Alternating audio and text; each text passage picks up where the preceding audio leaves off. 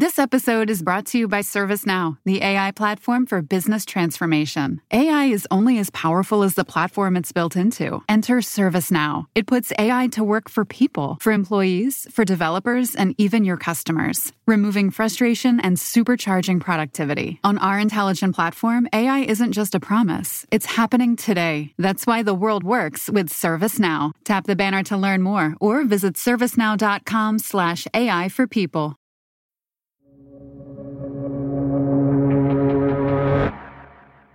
Just 3 blocks from the Wall Street Journal office in Midtown Manhattan, tucked in among office buildings and Broadway theaters, is a strange kind of billboard. It says National Debt Clock. It has 14 yellow digits that tick up as the national debt rises. I thought about this clock when I was talking with my colleague John Hilsenrath, who covers economics. You know how there's that national debt clock near the office? Mm-hmm. It's kind of stressful to see because you see these numbers going up and you're feeling like this is a bad thing. That clock must be going crazy right now. It must be. The debt clock is going crazy because thanks to the coronavirus, the federal government is in a crisis. What happens when there's a crisis is that the government goes into emergency mode on spending. Relief is on the way for millions of Americans. Meanwhile, an historic $2 trillion coronavirus relief package is expected to help small businesses and individuals. The $2 trillion relief package for the coronavirus pandemic includes $260 billion in expanded unemployment benefits. The U.S. president announcing the Paycheck Protection Act. What this is a plan that consists of about $350 billion in small business loans. The government also made a decision to send checks directly to households through the Internal Revenue Service. So these are all different kinds of emergency programs that the government is putting in place to get through this crisis when the economy just came to a sudden, grinding, historic halt. To finance all this emergency spending, the federal government is borrowing trillions of dollars. It's counting on that money to solve a short-term problem. But our relationship to this debt will be anything but short-term. Today on the show, what it means when the federal government is racking up record levels of debt. Welcome to The Journal, our show about money, business, and power. I'm Kate Linebaugh. It's Tuesday, May 12th.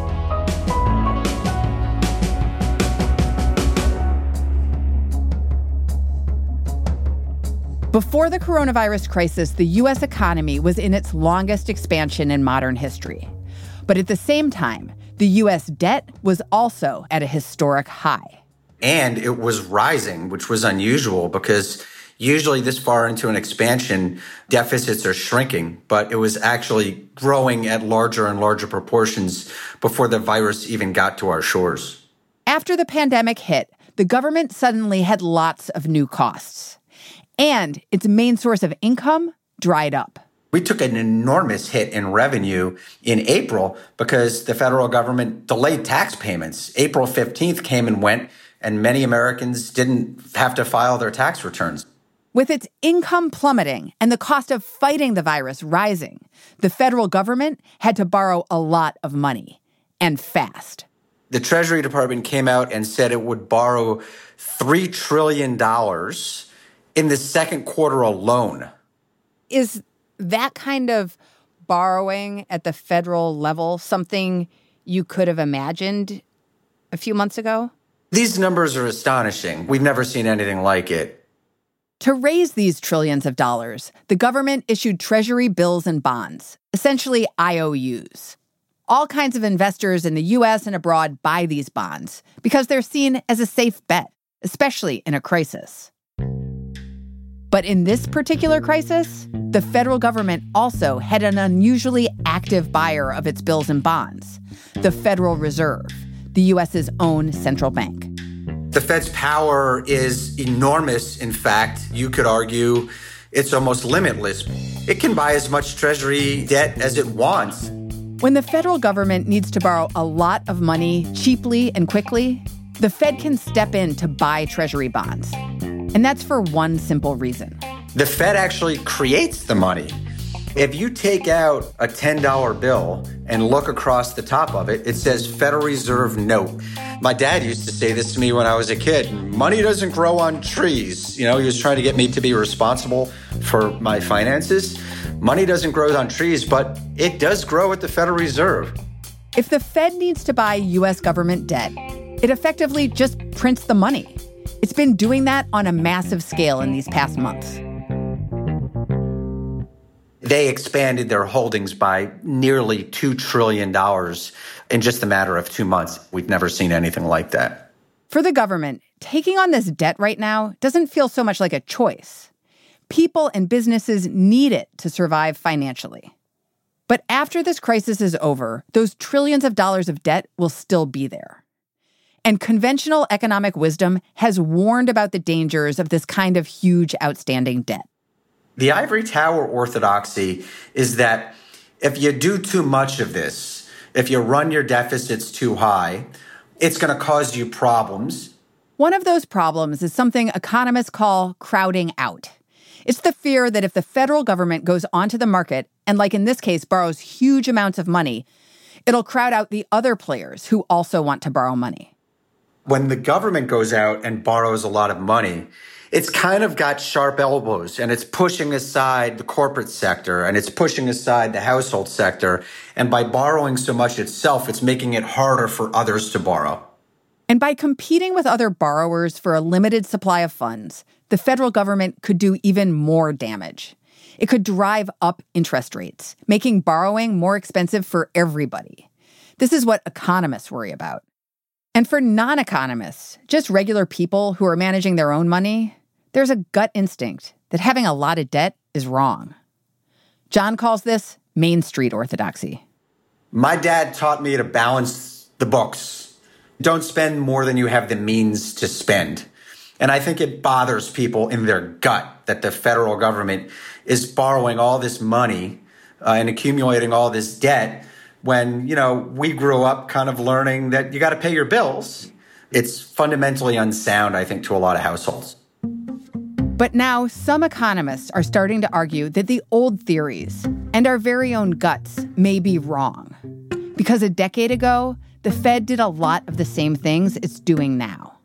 After the 2007-2008 financial crisis, the Fed went out and bought trillions and trillions of dollars worth of U.S. Treasury bonds. The national debt skyrocketed, and some economists predicted crowding out and sky-high interest rates would happen. But then, the worst of the financial crisis passed, and those fears didn't materialize. After the recession, government borrowing went way up.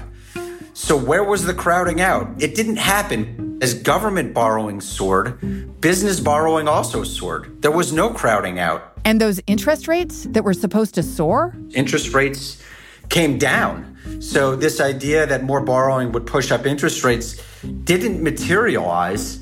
And what's happened in the last 10 years is these old rules that a lot of economists and bond traders live by, they haven't been working. So some economists started saying, well, maybe our theories about this are wrong. Economists went back to the drawing board to take another look at how government borrowing impacts growth. And a surprising new idea emerged. That's after the break. This episode is brought to you by ServiceNow, the AI platform for business transformation. AI is only as powerful as the platform it's built into. Enter ServiceNow. It puts AI to work for people, for employees, for developers, and even your customers, removing frustration and supercharging productivity. On our intelligent platform, AI isn't just a promise. It's happening today. That's why the world works with ServiceNow. Tap the banner to learn more or visit servicenow.com/AI for people. This episode is brought to you by Indeed. We're driven by the search for better, but when it comes to hiring, the best way to search for a candidate isn't to search at all. Don't search, match with Indeed. Use Indeed for scheduling, screening, and messaging so you can connect with candidates faster. Listeners of this show will get a $75 sponsored job credit to get your jobs more visibility at Indeed.com/journal. Terms and conditions apply. Welcome back. One weekend in 2019, a new idea about government debt entered the economic mainstream. Every year in the first weekend of January, the kind of leading lights of economics gather for their annual meetings. It's kind of classic for economists because they plan it every year for the beginning of January because they're a bunch of cheapskates and they know that that's when the conference rates are going to be the lowest, right after the holidays. And there's a presidential address where the president of the American Economic Association gets up and speaks about something that's on his or her mind. And at the 2019 Economic Association Conference, Ben Bernanke introduced the speaker. I now have the honor and privilege to introduce the annual presidential address, which will be given by Olivier Blanchard. Blanchard is a kind of a luminary who is a top economist at the MIT economics department, one of the top economics departments in the world. And he also was the chief economist for the International Monetary Fund. Olivier, of course, is a macroeconomist, and he's written on basically every issue in macroeconomics, including models on the effects of government debt, which I think will be part of his topic today. Blanchard gets up at the AEA meeting and says, you know what? We might have been wrong about how we thought about government debt for a long time. So it's not as if I want more debt, but I want to say that if there is more debt, maybe that's not the end of the world. And he laid out, a new theory, which was basically that as long as the interest rate on the debt is lower than the growth rate of the economy, then we can tolerate more borrowing. And what that means is as long as your economy is growing faster than your borrowing costs, then you could kind of grow along with all your debt and it won't squeeze you. And how did economists react to this? The observation surprised people, and just the fact that this was a leading light in economics, who was kind of pushing back against the orthodoxy of, keep your budgets in line, don't run large budget deficits, and don't run debts that get so large that they're larger than the annual economic output of the economy. Blanchard's speech showed that even among America's most elite economists, the conservatism on federal debt had changed.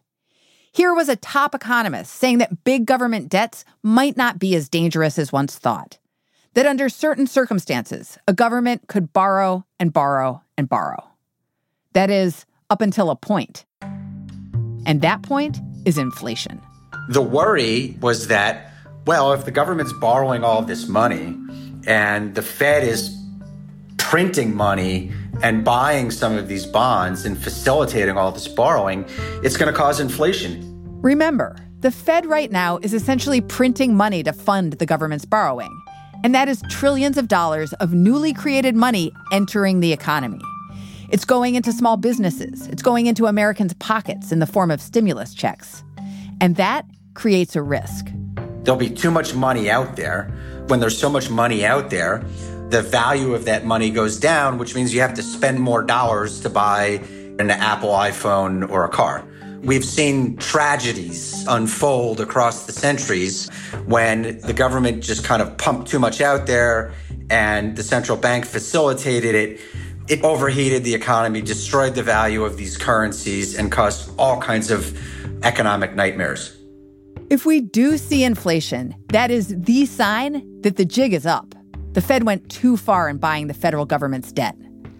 And when the Fed meets next month, that's the risk they'll be discussing. One risk is that they go too far, that they buy too much government debt, that they facilitate too much money pumping into the economy, and they create an explosion of inflation.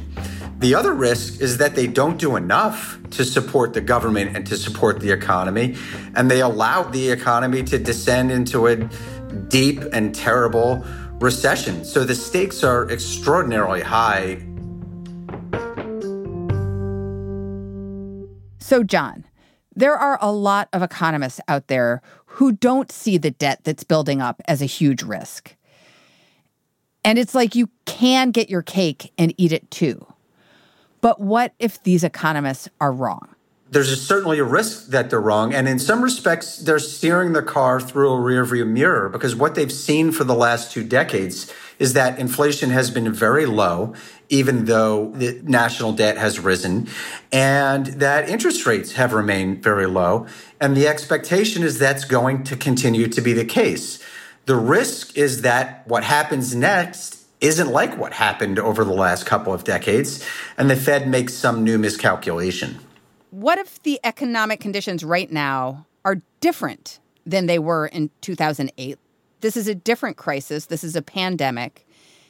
And that all the dangers that didn't come to pass then do this time. So steering the car through the rearview mirror isn't the right approach. That's certainly a risk. There's no question that that's a risk. And this is different than the last crisis. And I think we also have to consider the fact that there's some new danger from what the Fed and the Treasury are doing that we haven't even considered. The federal government isn't the only part of the U.S. economy that's racking up debt right now.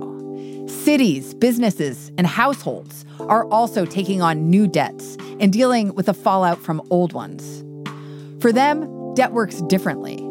These parts of the economy don't have a central bank to buy their debt by printing money. In the next few weeks, the Journal's going to be looking at debt all throughout the economy, asking who was in debt before, who's taking on debt now, and what it means for the entire economy long after this health crisis ends.